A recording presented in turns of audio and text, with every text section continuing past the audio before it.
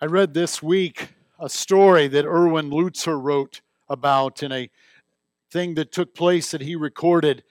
Uh, there was a large multi-million dollar project that was being done, and there were several contractors that were contacted and given the opportunity to place a bid for this contract and for this job. And because it was a multi-million dollar project, it was a big project financially for the contractor as well. One of the contractors who was submitting a bid, who was invited to submit a bid, it would have been a job that would have secured his place as a contractor. It would have been a bid that would have, a job that would have taken him from a struggling contractor to a steady contractor with a stabilized position. And so this job meant more to this contractor, really, in the essence and the scope of things, than it did the other contractors that were placing their bids. And so he put forth so much effort in trying to make sure that he was fair in his contract, but also making sure that he would make a profit in his contract as well. But he also wanted to make sure that he was the lower bidder. So he did everything possible to make sure that he was the lowest bid. He arrived at the time of his appointment to see the boss of this project and to turn his bid into the boss. And the secretary showed him into the boss's office and gave him a seat there in front of the boss's desk. As he sat there waiting for the boss to come in, he saw right on the table, on the desk in front of him, with nothing really blocking his view, the competition's bid. And he didn't want to look at the bid, but yet he began to think about what this bid would mean for his business. And so he stood up and walked away from the bid and didn't look at the bid. He began to walk back and forth, but he began to think about his future and what it would mean if he was able to obtain that contract. So he started edging closer to the desk, and he looked and started looking at the competition's bid and seeing some things, but they didn't have any numbers written by everything that they had written down. But then at the bottom of the page, it said total bid, and right over that was a pop can. He couldn't look. He was afraid to look. But as he waited, no one came in. And he thought, you know what, if I just sneak a quick peek, I can adjust my bid to be lower and I'll be sure that I get this bid. This could mean the future of my business right here. And so he took one final look around and he grabbed that pop can to move it out of his way. And as soon as he picked up the pop can, the bottom fell out of it. And 1,000,000 BBs went everywhere. Onto the floor, across the desk, and it made that sound that only spilling BBs can make. And he realized that it was a trap. He realized it was a test. And he realized at that very instant that he had failed the test. And there were some consequences that were unforeseen at the time that took place. This morning, we continue our journey through the book of Genesis. And we find ourselves this morning in Genesis 3, verses 14 through 19. And in this passage this morning, we see the unforeseen consequences that Adam and Eve faced as well. Just as they looked at that fruit and it was good for food, and they took of that fruit and they did eat of that fruit, once those BBs were out of the can, they could not be put back in. And we see the consequences here in this passage. And so this morning, we're going to begin looking at the curse. Now open your Bibles this morning to Genesis chapter 3 and find verse 14. Genesis chapter 3, verse 14. And when you find verse 14, if you would stand with me, I'll read it aloud and you can follow along with me in your copy of the Scriptures. Genesis 3, verse 14. Genesis 3, verse 14, and God's Word reads this way. The Lord God said to the serpent, "Because you have done this, cursed are you above all livestock and above all beasts of the field. On your belly you shall go, and dust shall you eat all the days of your life. I will put enmity between you and the woman, and between your offspring and her offspring. He shall bruise your head, and you shall bruise his heel." To the woman he said, "I will surely multiply your pain in childbearing. In pain you shall bring forth children. Your desires shall be contrary to your husband, and he shall rule over you." And to Adam he said, "Because you have listened to the voice of your wife, and have eaten of the tree of which I have commanded you, you shall not eat of it. Cursed is the ground because of you. In pain you shall eat of it all the days of your life. Thorns and thistles it shall bring forth for you, and you shall eat the plants of the field. By the sweat of your face you shall eat bread till you return to the ground. For out of it you were taken, for you are dust, and to dust you shall return." Father, we're thankful this morning for your word. Father, thankful for the opportunity that we have to sit under your word. And we pray, Father, this morning, as we listen to your word, that your word would speak to our hearts. That it would be your word, Lord, and your word only that we would hear.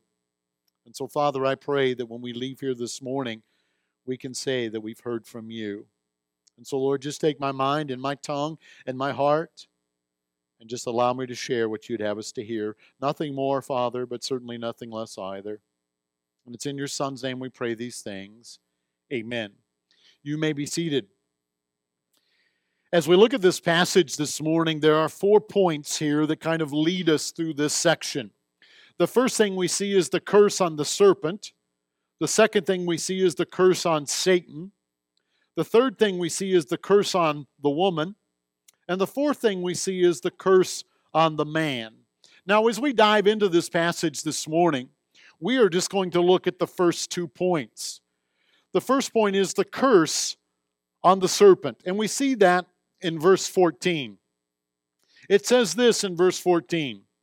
The Lord God said to the serpent. So as we look at this verse here, and as we see this begin to take place, we see God speaking to the serpent to begin with. The serpent was the last one that was mentioned in the blame game that we saw last time we were together. Remember, God questioned Adam, and he said, blame her. And God questioned Eve, and she said, blame the serpent.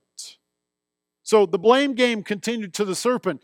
God asked Adam, Adam blamed Eve, and Eve blamed the serpent. God spoke to Adam, then he spoke to Eve and questioned them, but we don't see him question the serpent.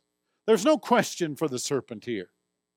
He moves and he begins talking to the serpent. He speaks directly to the serpent. Now, just a reminder here, the serpent was not a willing participant in the fall. Satan moved in and took possession of the serpent. Satan spoke through the serpent to Eve. But yet God comes and speaks to the serpent. And he speaks to the serpent first. Now notice what he says in verse 14. Because you have done this, cursed are you above all livestock and above all beasts of the field. Now, as we read this, this does not mean that all animals are cursed and the snake is cursed more than the rest. As we look at this and we think about this, it is true that the animal kingdom will experience the effects of the curse. It says in Romans 8:22, "For we know that the whole creation has been groaning together in the pains of childbirth until now." So the animal kingdom will experience decay. The animal kingdom will experience disease. The animal kingdom will experience age and they ultimately will experience death. So the animal kingdom will experience the results or the effects of the curse, but the animal kingdom itself was not cursed. The way this is structured in the Hebrew language here, this phrase, because you have done this, cursed are you above all livestock and above all beasts of the field. The Hebrew structure of this phrase carries the idea that the snake is selected out of that group, that the snake himself or itself is the one that is cursed. Not any of the other livestock, but the snake, and the snake only, is the one that is cursed. Now, as you think about this, the snake has to be the most hated and feared of all God's creation. Several people, when we were moving through creation, and we start talking about slithering things, several people said, hey, thanks for not talking about snakes when you talked about slithering things. And as we look at this, they're not here this morning. They knew where we would be. When I was a kid, my grandma thought it was a good idea to buy me this card collection. And this card collection were cards about this size, and they had photographs of different animals in the world. And every month they would send me about 10 of these cards, and I collected them, and there were probably about 500 cards in the end. And for a while I would get those and just put them in the pile. I never sorted them. But as they come, you sorted them by what animal they were, whatever place in the kingdom they were, if they were mammals or reptiles or amphibians or fish or whatever. So you sorted them by that way, and you could just look and follow through. It was a great, great gift. And I put all of those in a pile and then finally decided to sort them. And one day my mom came in and she decided she was going to help me sort them. And she looked at the first one and she goes, oh, look, a wildebeest. And then she looked at the second one and she said, oh, a king cobra. I'm done. The photograph was enough to get her to stop doing anything. And she walked around the rest of the day shaking. So I didn't have the heart to tell her that I was the one who broke the window because she was already struggling. That is exactly the effect that snakes have. They are despised. They are despised above any other creature. Now notice the curse continues, and it says in verse 14, on your belly you shall go, and dust you shall eat all the days of your life. It appears that prior to this, that snakes had legs. Now, there's no proof of that we have, but it appears that as he says, on your belly you shall go, this was what he was going to be doing from this time forward, continuing on from here. And as we think about snakes, that's exactly the way they go. That's exactly the way they travel. And as you watch some of those shows on snakes, they have those sidewinder snakes that go sideways. Other snakes slither this way. But on their belly, they go. And it changes, but they're still on their belly. It says, and the dust you shall eat all the days of your life. This thought here is an old adage speaking of defeat. Think about that for a moment. When you are driving a car and the people are behind you, you say, eat my dust. That's what you do when you come through Clayton anyway. So this is a picture of defeat. This is the idea of defeat. And the serpent is in that place, brought down to that lowest level of existence. Now notice as this verse continues, it says, on your belly you shall go, and dust you shall eat all the days of your life. This curse is a curse that's not going to end. This is a curse that's going to continue. And it's a curse that's going to continue even into the millennial kingdom. When Christ comes and the garden is reestablished and heaven is on earth again and paradise is on earth again and Christ rules from the earth, even during that 1,000-year reign of Christ, there will be snakes. Isaiah 65:25 says, "The wolf and the lamb shall graze together." The wolf is a carnivore. He's going to go back to eating vegetation like they did in the garden before the fall. The lion shall eat straw like the ox. The dust shall be the serpent's food. They shall not hurt or destroy in all my holy mountains, says the Lord. This curse is going to be an everlasting curse that's going to take place here. So, I can't help but ask the question, why?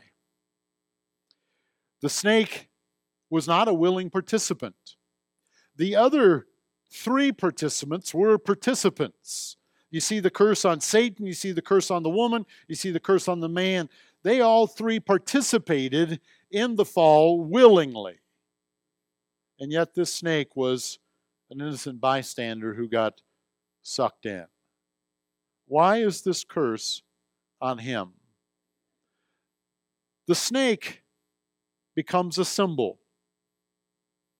The snake is a permanent reminder to us of the judgment that God has placed on Satan.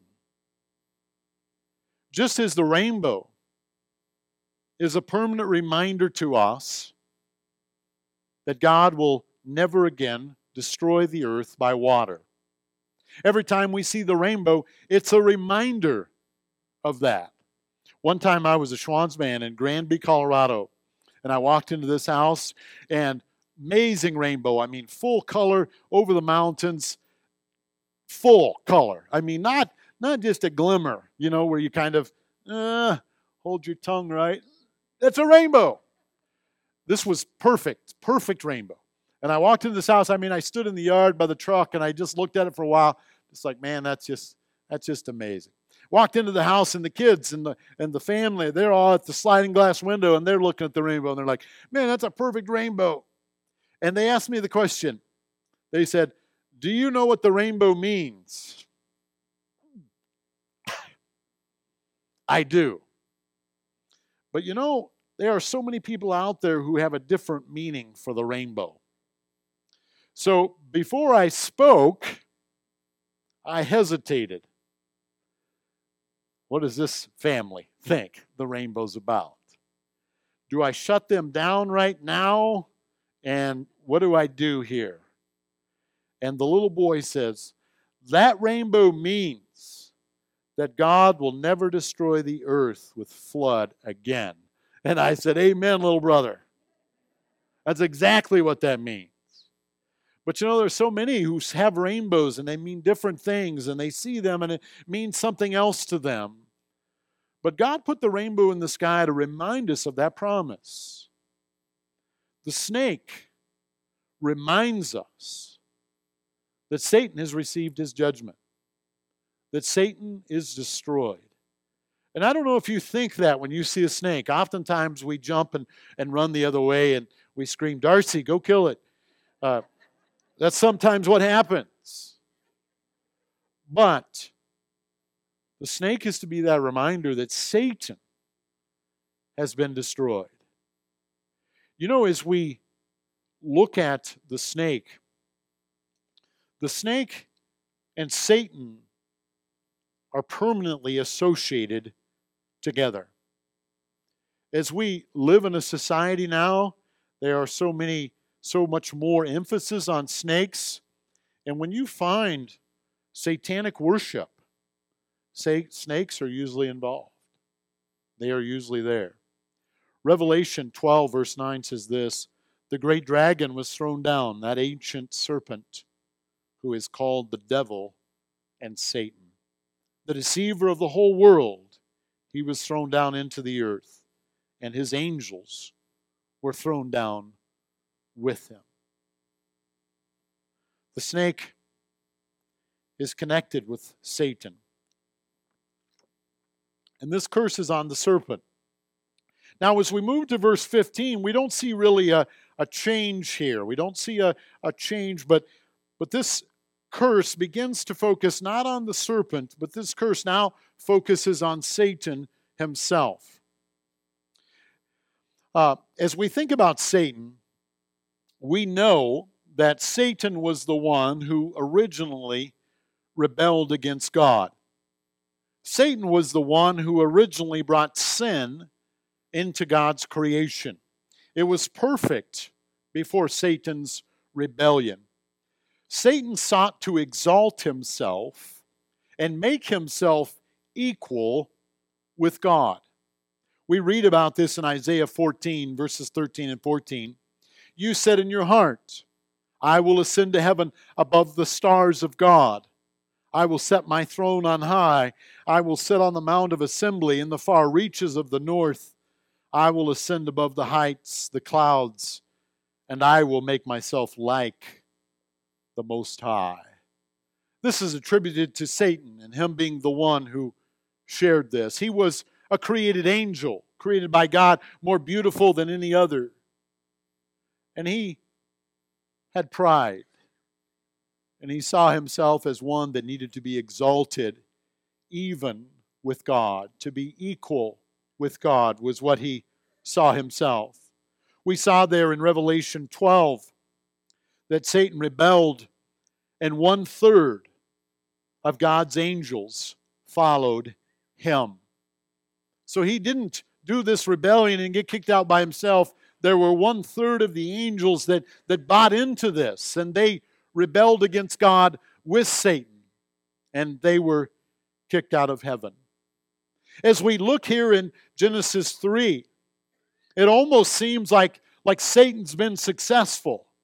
I mean, he took 1/3 of God's angels with him. True, that leaves 2/3 with God, but 1/3 of thousands and thousands and thousands of angels, it's a good number.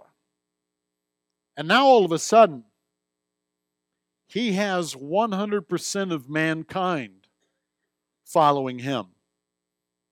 We read that angels can't procreate, but human beings can. He's recruited the first 2, and they're going to multiply.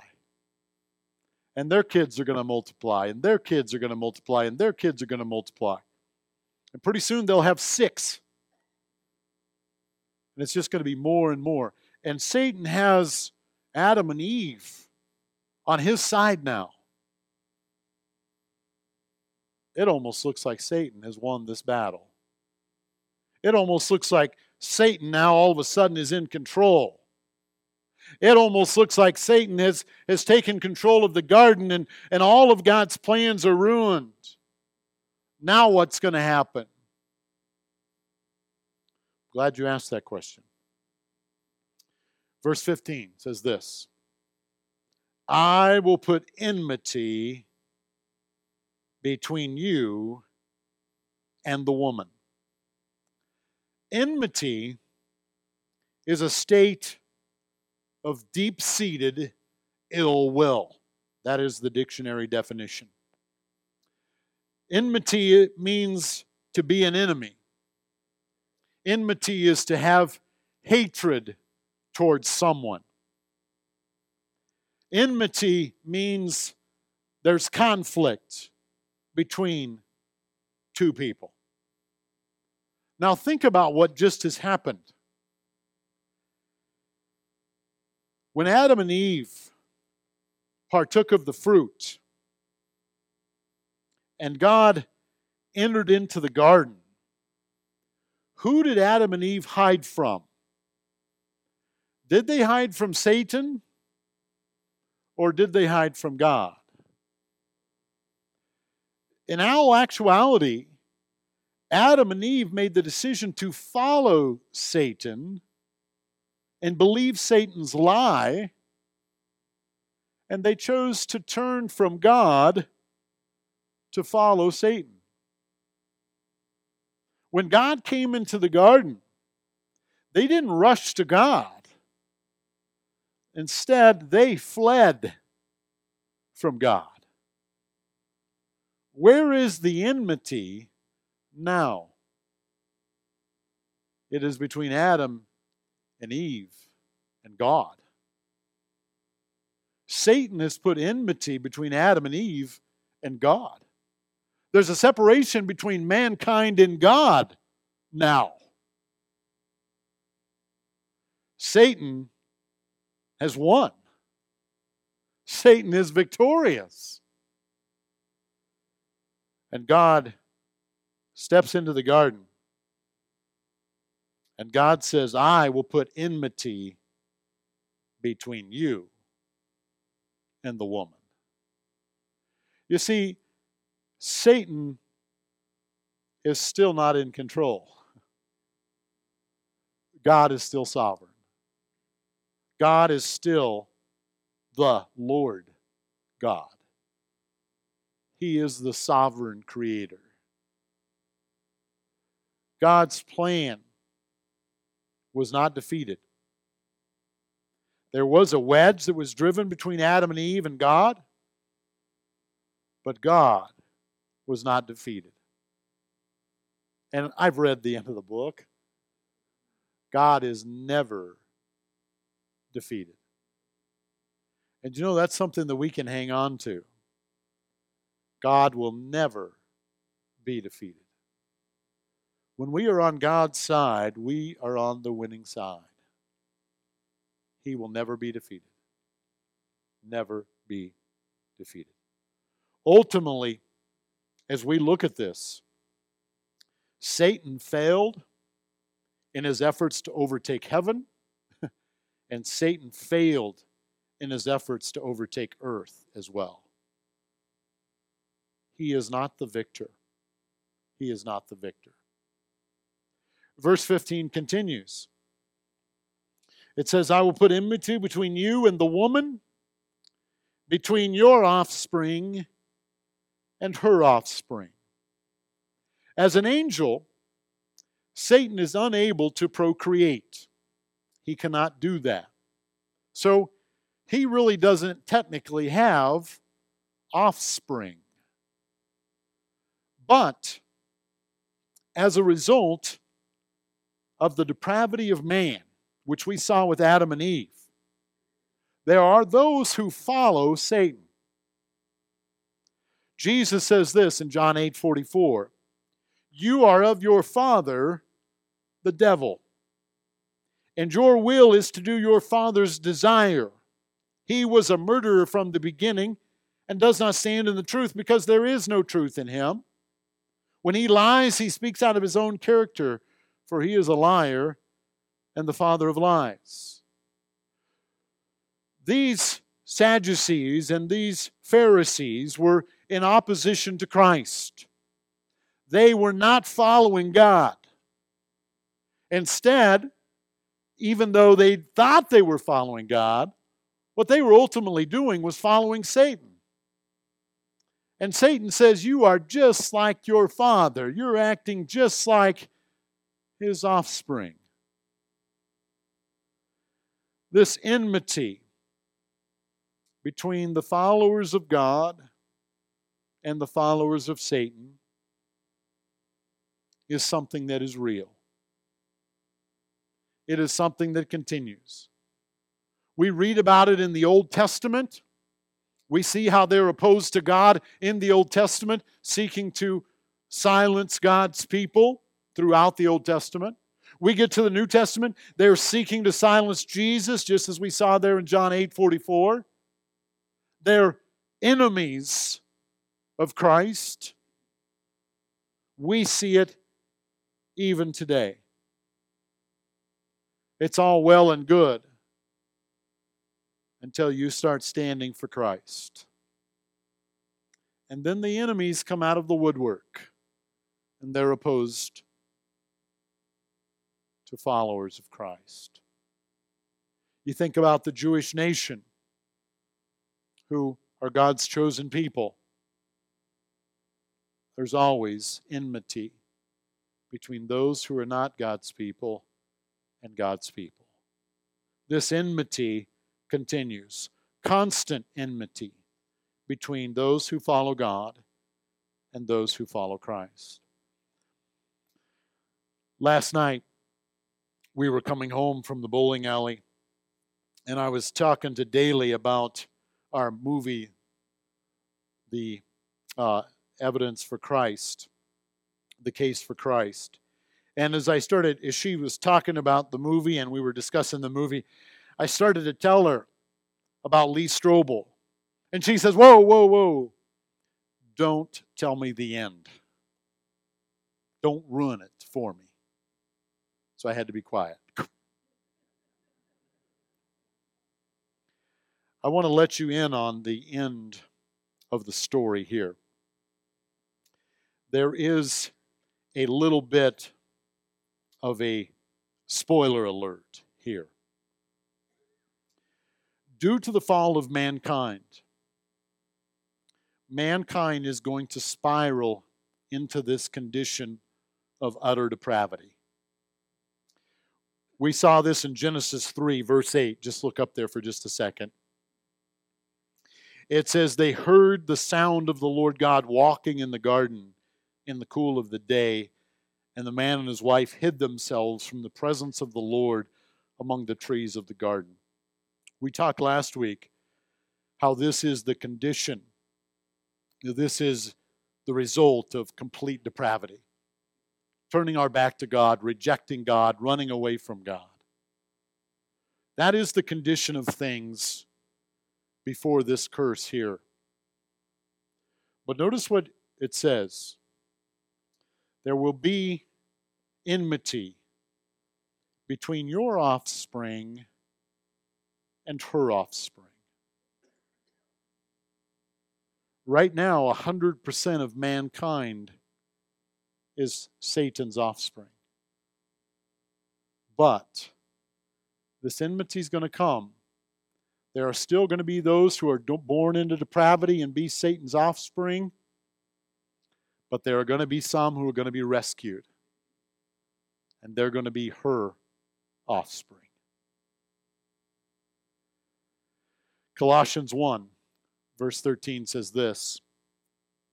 He has delivered us from the domain of darkness, and He's transferred us to the kingdom of His beloved Son. He's delivered us from the domain of darkness, and He's transferred us to the kingdom of His beloved Son. Satan's offspring are born into that domain of darkness. But there's going to be one who comes into this world who's going to deliver us. And He's going to be able to transfer us from that domain of darkness into the kingdom of His beloved Son. There's a transformation that's going to take place. It says in verse 15, He shall bruise your head, and you shall bruise his heel. Now notice how this goes from the seed into, or from the offspring or the seed into this personal pronoun. We've gone from that offspring to he. From her offspring to he. This individual is going to be born into the line of Eve.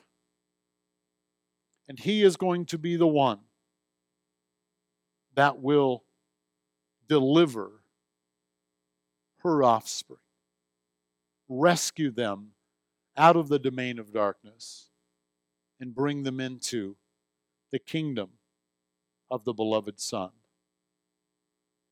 God does not tell Satan who he is. Satan's got to figure that out on his own. And as we move through the book of Genesis, as we move through the Old Testament, as we move into the New Testament, we see Satan at work trying to figure out who he is and stop him from his mission. Satan moves forward with all of his effort. It says there in verse 15, He shall bruise your head, and you shall bruise his heel. This idea here of bruising his head. I love the way the NIV shares this. The NIV says, he will crush your head. I don't know if you know this or not, but the best way to kill a snake is to smash his head. Best way. Now that they have anti-lock brakes, you can't even run over them and smear them. We used to drive and slam on your brakes and drag over them. That'll kill them. But anti-lock brakes ruined that. I think the Save a Snake Foundation came up with anti-lock brakes. The best way to kill a snake is to crush his head. He shall crush his head. And evidently, when this head is crushed, the bruise to the heel will take place. A crushed head is fatal. A bruised heel is painful. We had this swimming hole that we used to go to called Tabawatch. Great diving hole if you're under 6'4". I found a rock at the bottom of it with my heel. I could not walk very well for about 2 months. That bruise was that bad. A bruised heel is awful, but a crushed head is fatal. Jesus went to the cross and he died, crushing Satan's head, because he brought reconciliation to man. He died on that cross. But you know, he was only dead for 3 days. And he rose again.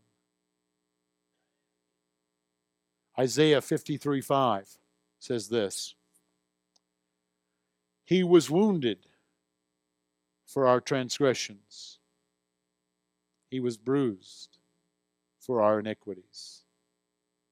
The chastisement of our peace was upon him, and with his stripes we are healed. Jesus going to the cross was a death blow for Satan. Romans 16 verse 20 says this: the God of peace will soon crush Satan under your feet. The grace of our Lord Jesus Christ be with you. Jesus went to the cross,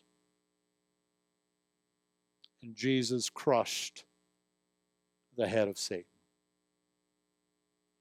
Because of that, we have no reason to fear Satan.